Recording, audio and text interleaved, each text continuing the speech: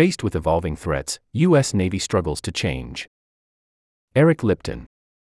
A symphony of sorts echoed through the sprawling shipyard on the Gulf Coast of Mississippi, banging, hissing, beeping, horns, bells and whistles, as more than 7,000 workers hustled to fill orders fueled by the largest shipbuilding budget in the Navy's history.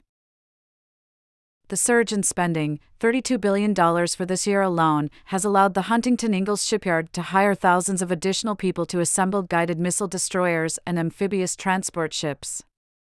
"More ships are always better," said Carrie Wilkinson, the president of the shipyard, pointing to the efficiencies that come with a steady flow of contracts and the jobs they create. Subscribe to The Times to read as many articles as you like.